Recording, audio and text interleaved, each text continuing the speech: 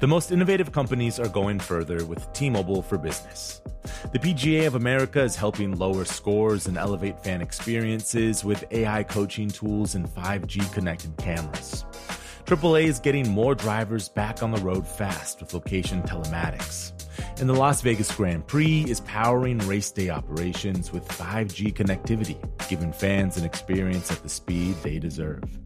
This is accelerating innovation with T-Mobile for Business. Take your business further at T-Mobile.com/now. Small business owners, this one's for you.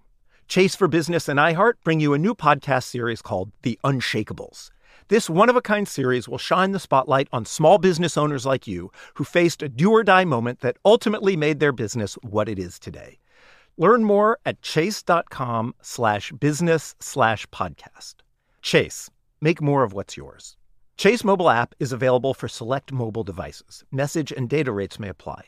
J.P. Morgan Chase Bank, N.A., member FDIC. Copyright 2024, J.P. Morgan Chase & Company.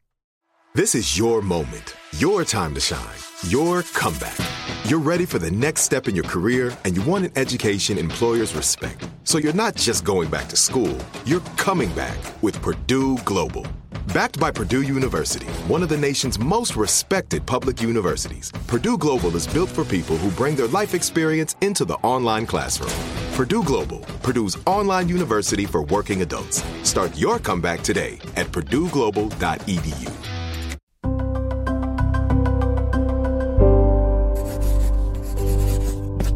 Pushkin. I'm Maeve Higgins, and this is Solvable, interviews with the world's most innovative thinkers working to solve the world's biggest problems. My name is Dixon Chibanda, and my Solvable is breaking the wall of depression by training grandmothers all over the world in basic cognitive behavioral therapy so they can provide care in their communities. Dixon Chibanda is an associate professor at the University of Zimbabwe, and he's the director of the African Mental Health Research Initiative. He's also one of only 16 psychiatrists in the whole of Zimbabwe. Now, that country has a population of 13 million people. So Dixon Chibanda created the Friendship Bench. That's a place for people to seek and access therapy for mental health easily. These friendship benches are run by women in the community. They're fondly referred to as grandmothers, and their work is proving hugely successful. It's even beginning to catch on around the world, with a bench popping up here in New York and also throughout Kenya.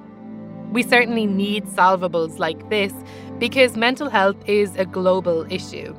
Today, an estimated 322 million people around the world live with depression, and the majority of those people are in non-Western nations. Now, mental health is fundamental to our collective and our individual ability as humans to think, to experience emotions, to interact with each other, to earn a living, and really just to enjoy life. In low-income countries like Zimbabwe, where 72% of the population live below the poverty line, you can imagine that getting access to really any form of mental health therapy is not only difficult, it's nearly impossible. But that's changing thanks to today's guest, Dixon Chibanda. You'll hear how in this conversation with Jacob Weisberg. I wanted to ask you what brought you to this problem. Well, the problem that I experienced, as a junior psychiatrist in Zimbabwe, where I first started my work, was just, quite huge. Just the sheer amount of work and the need for professionals. And I realized from a very early stage that working from a hospital just wasn't going to enable me to reach out to the thousands of people that needed care, particularly for depression. And when I lost a client of mine, Erica, through suicide, I realized the need to actually take mental health to the community.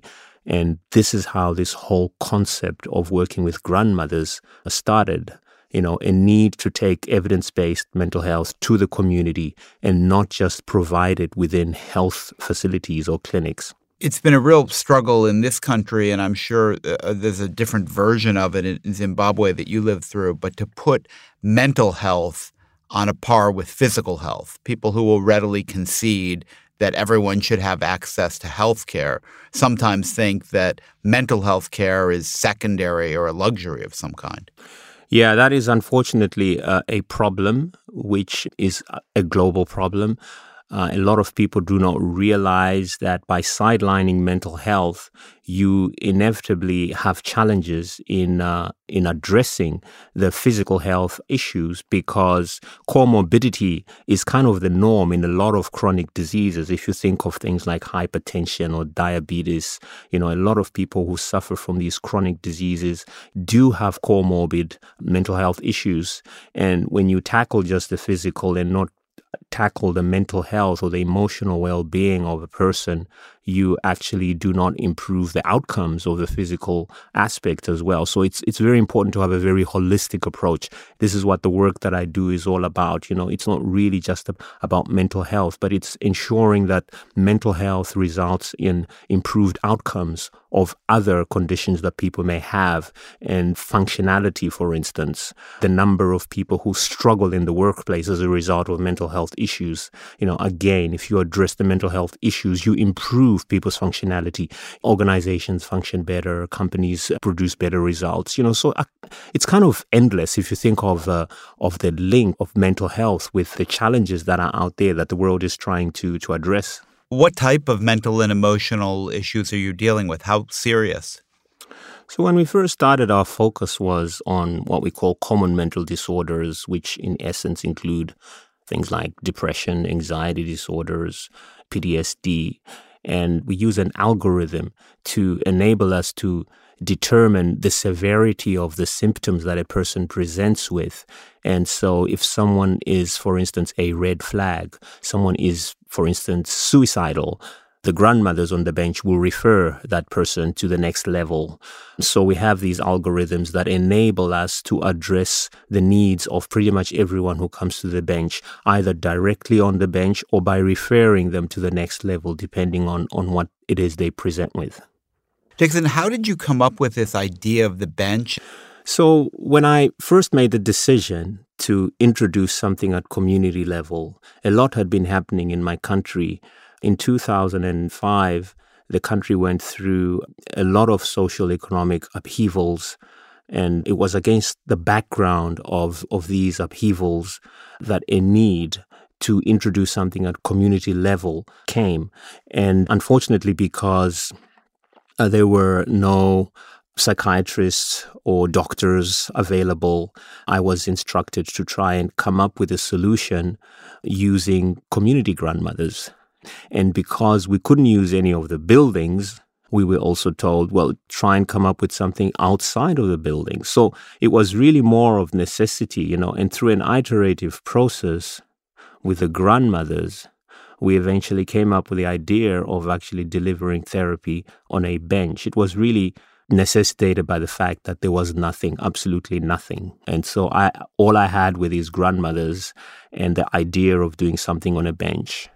So, Dixon, you've seen the effectiveness of the Friendship Bench. Can you give us an example? Sure. Let me give you an example of Derek. Derek was a young man who was employed in the tea industry in Zimbabwe, and he was referred to the Friendship Bench after a third unsuccessful attempt to kill himself.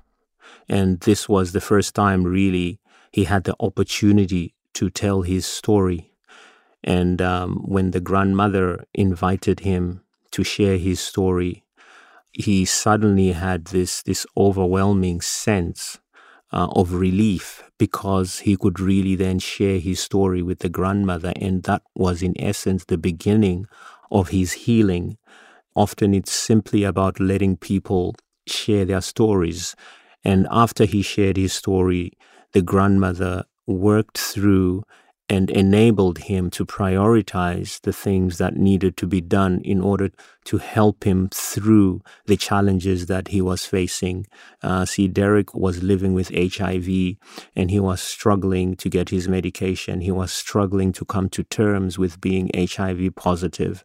And that was his story. And today, Derek is still functional, and he's kept his job. Yeah. That is a great story. The grandmothers can't prescribe drugs, I'm assuming. What do they do with patients who are in need of some medical intervention? Well, they refer. So as I said earlier on, we have this algorithm, and based on the severity of symptoms that a client presents with, they will then refer to the next level, and the next level will establish whether there's need for medication. If there's need for medication, the clinic nurse will prescribe the medication, not the grandmother, or the psychiatrist will prescribe the medication. So the entry point into Friendship Bench is a screening of basic symptoms for common mental disorders. For instance, the questionnaire will include questions related to sleep. How have you been sleeping in the last week? Have you found it difficult to cope in the last week? Have you found yourself feeling tearful in the last week? Have you had thoughts of ending your life? Those kind of questions, and depending on the number of yes responses that the grandmother gets, she will then know where to place a client, whether this is a client that should receive the full Friendship Bench or they should immediately be referred because it's a red flag.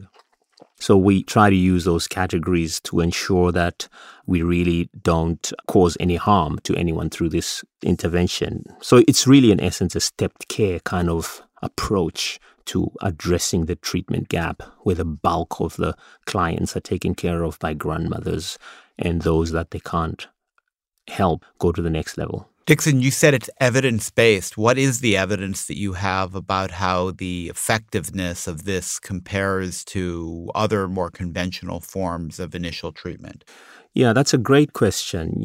So in the world of research, the gold standard for effectiveness is what we call the randomized trial. And so we carried out a cluster randomized controlled trial of the Friendship Bench, which is actually published in the Journal of the American Medical Association. And in this cluster randomized controlled trial, we had 24 clinics that were randomized into intervention arm, which was the Friendship Bench, or usual care, which essentially is being seen by a clinic nurse or a psychiatrist, or receiving Prozac for depression. So that was one arm. And we compared, the primary outcome was PHQ-9, which is a measure for depression symptoms. And we followed up clients over a 6-month period. And after 6 months, our results showed that grandmothers were statistically much better than usual care, which include nurses and psychiatrists, in alleviating symptoms of depression on the bench. And so that evidence is published. It's out there. People can look at it. But not only that, we have well over 50 peer-reviewed publications about the Friendship Bench, how it works and why it works, both quantitative publications and qualitative publications which describe, the process, which describe the experience of both the grandmothers and the experience of the clients. So the evidence is quite rigorous that we have managed to put together and publish over the past couple of years. There's often stigma attached to depression, and the stigma is different in different cultures. What's it like in Zimbabwe, and how do you deal with that? So there's no difference in Zimbabwe with regards to stigma attached to different forms of mental illness.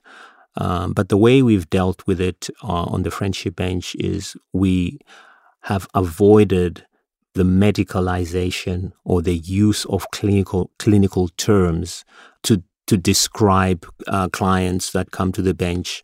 The first thing that we emphasize on the Friendship Bench, for instance, is the desire for our team to improve a person's quality of life.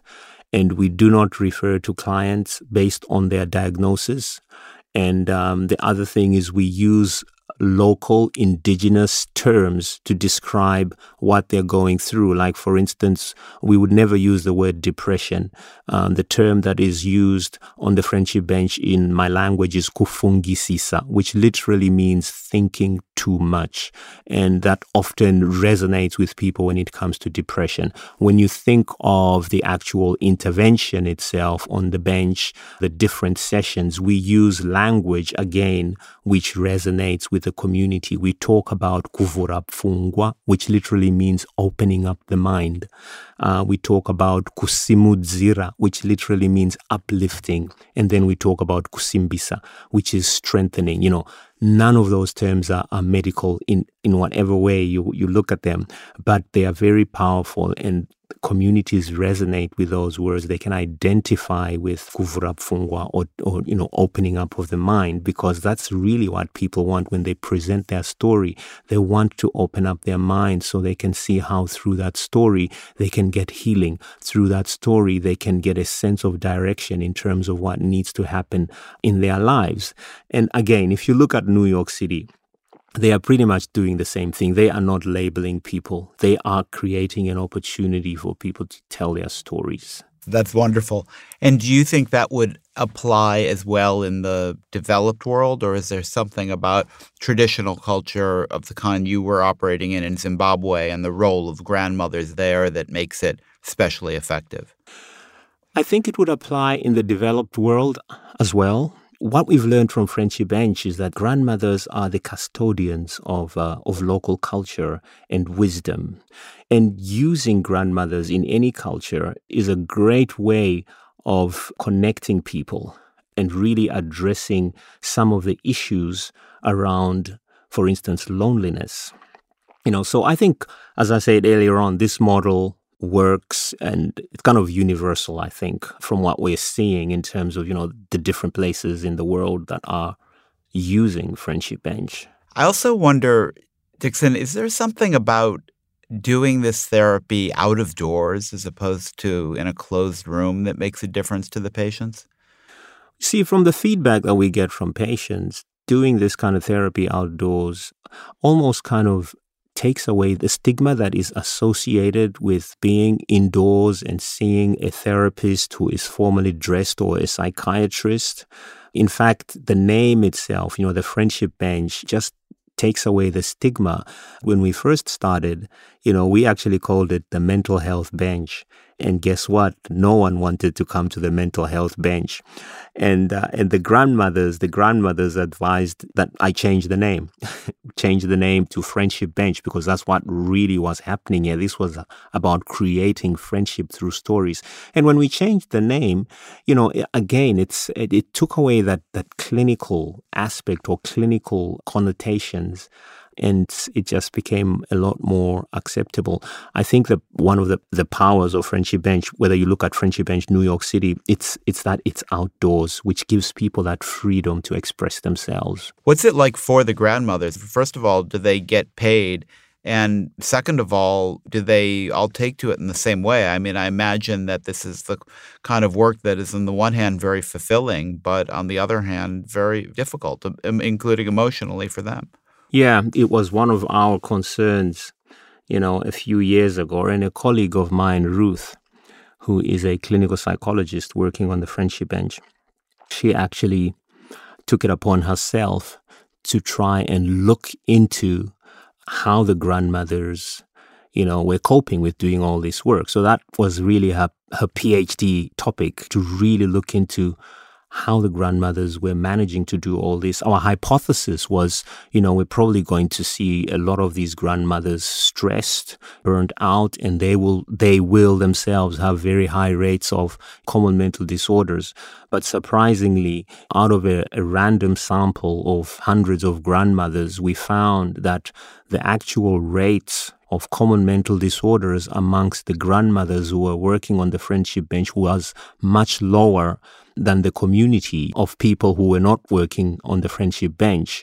And we then went deeper into it to find out how this was possible.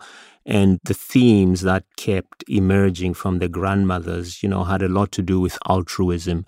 Working on the bench for the grandmothers in their communities gave them a sense of purpose. And over the years, that sense of purpose, resulted in mastery of a skill to really empower others in the community and help others in the community. And it also gave the grandmothers a sense of autonomy, which is very empowering. So in essence, the grandmothers are benefiting from this work while they help people. And are they paid, and does that matter?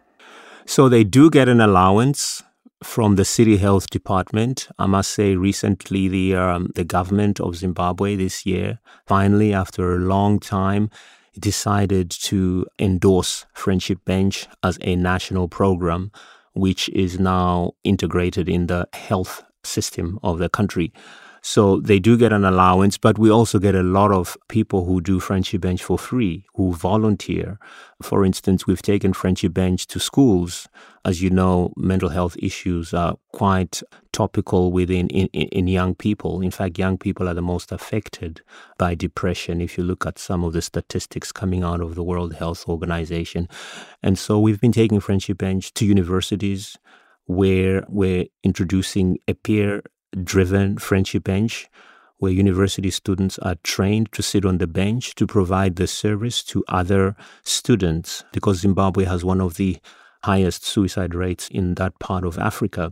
And so we see this as an effective intervention where young people are reaching out to provide support to other young people. And again, it's all rooted in storytelling. You referred a little obliquely to what's happened in Zimbabwe, but obviously you have this devastating combination of long-term political repression with economic collapse. Has that produced special circumstances or a larger number of people in need of this kind of cognitive therapy? So while Zimbabwe is unique in the sense that it has a lot of problems, when you look at the global burden of common mental disorders, it's not unique to Zimbabwe. The whole world is desperately in need of evidence-based interventions such as Friendship Bench that really seek to narrow or reduce the treatment gap for these conditions so that everyone everywhere has access to this much needed help. So yes, Zimbabwe has a whole lot of challenges. I mean, historically, if you look at Zimbabwe, it's a country that is characterized by several generations of trauma. When you think of right in the 18th century, the Pioneer Column, and then you had the Rhodesian Bush War, and then you had the massacre of more than 20,000 Ndebele-speaking people, the farm invasions where white folks were kicked off their farms and a lot of them killed. It's just a history of tragedy. And with that history comes a need for healing. And I see the Friendship Bench as a platform providing an opportunity for healing, not only for Zimbabwe, but for the world. And as I said earlier on, people thrive through storytelling, and we all have a story to tell. And if we can leverage our ability to use these stories to facilitate healing, I believe that we could be moving in a direction where the world becomes a better place for all of us. And so in a small way, that's what I believe in, and that's why I keep carrying on doing this work on Friendship Bench. It's not just about mental health. It's about the big picture. Dixon, you say in a small way, but not that small anymore. What's the scale of Friendship Bench now in Zimbabwe and then everywhere else? So in Zimbabwe, we are seeing thousands of people every month. I mean, in the last 2 years, we reached out to over 60,000 people. And we don't have accurate figures for places like Malawi, Zanzibar, and Kenya, where we've recently introduced. What we do know is Friendship Bench, New York City, in the Bronx and Harlem is doing extremely well, and they managed to reach out to over 80,000 people a year ago. And so I guess The numbers are growing exponentially. But what I really would like to see is a situation where Friendship Bench is reaching out to millions of people across the world, and also Friendship Bench being recognized as a platform that really can enable people to open up and tell their stories in a safe environment, telling their stories so that we have healing. It's clear the idea is spreading around the world, but what's next for the Friendship Bench as a project? So as a project, we are now really looking at how we can reach our first million clients, not just, in Zimbabwe, but in the different parts of the world where we've introduced Friendship Bench. We are about to introduce Friendship Bench in Rwanda. We are planning to go to Liberia. We've just started in Kenya. And so what we're really working on is how to bring on board a digital component to enhance the work that the grandmothers are doing, because now we're really dealing with big data. And with big data, we need to really look at how best we can learn from the data that is being collected. How can we improve Friendship Bench? How can Friendship Bench continue to serve communities? How can Friendship Bench continue to improve lives across the world? So that's really our next big challenge. And for all of that, obviously, we need support, and we are looking for partners who can help us to really reach every corner of the world and make mental health, evidence-based mental health accessible for all. Well, that brings me to the last question I always like to ask, which is how can listeners advance this? How can they get involved? How can they help? If you want to help Friendship Bench, people can do is really within themselves, in their communities. Try to create space for healing.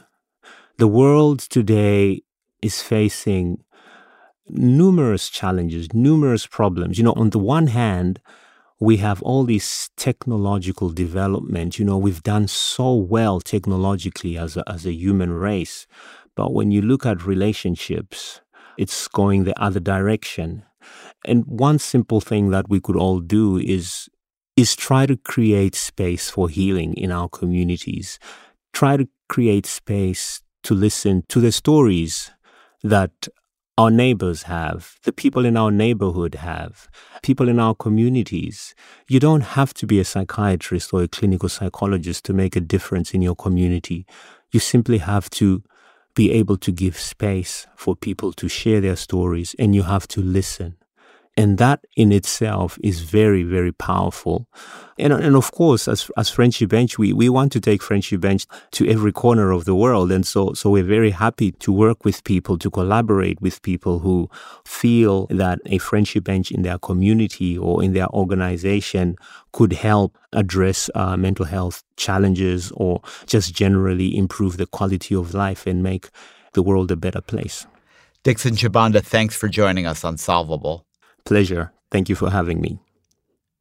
Wow. Shekhar Sazina, he's the director of the Department of Mental Health and Substance Abuse at the World Health Organization, said when it comes to mental health, we are all developing countries. And that really stayed with me. And I think that this episode has been such a fitting last episode of this season of Solvable, because communicating, talking, sharing, these are all proven to potentially keep hopelessness at bay. And it's been such a privilege for me, and I hope for you too, to hear from all of our guests. Each one of them a leading thinker, a leading doer, each one of them with their own solvable, and each one of them taking actions every day to solve the world's biggest problems.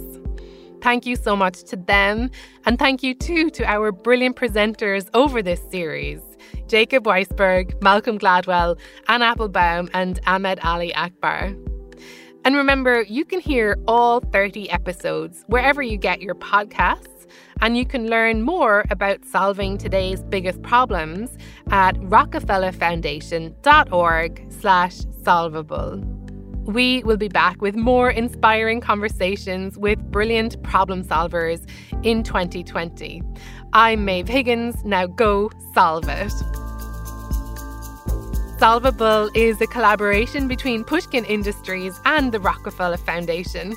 Produced by Laura Hyde, Hester Kant, Laura Sheeter, and Ruth Barnes of Chalk and Blade. Pushkin's executive producer is Mia LaBelle. Engineering by Jason Gambrell and the great folks at GSI Studios. Research by Cher Vincent. Original music composed by Pascal Wise.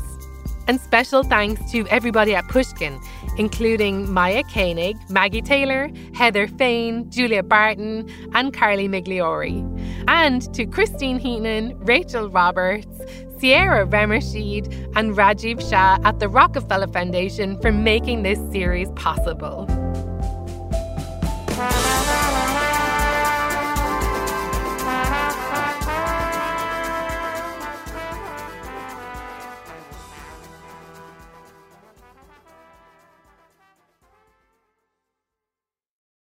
The tradition of breaking tradition continues with the return of the Unconventional Awards from T-Mobile for Business at Mobile World Congress. This is an event that celebrates innovators whose bold actions took their industries to new places. If that sounds like you and you're a T-Mobile for Business customer, enter today. If you win, you'll be publicly honored amongst some of the most influential leaders in industry. And me, I'll be there too. Enter now at tmobile.com/unconventional awards. See you there. Are you still searching for your perfect place to call home? Well, now is the time to buy at Fisher Homes. If you're looking to move in before the end of 2024, May could be your last opportunity to start building your dream home and close before the year's end. If you're hoping to move in even sooner, Fisher Homes also has homes that are move-in ready and waiting for you, where you can start enjoying the benefits of homeownership even faster. Schedule your personal tour with a new home advisor today at FisherHomes.com and make this spring the season you find your perfect home sweet home. You deserve a moment to yourself every single day. And a delicious bite of a Keebler Sandies can give you that comforting pause.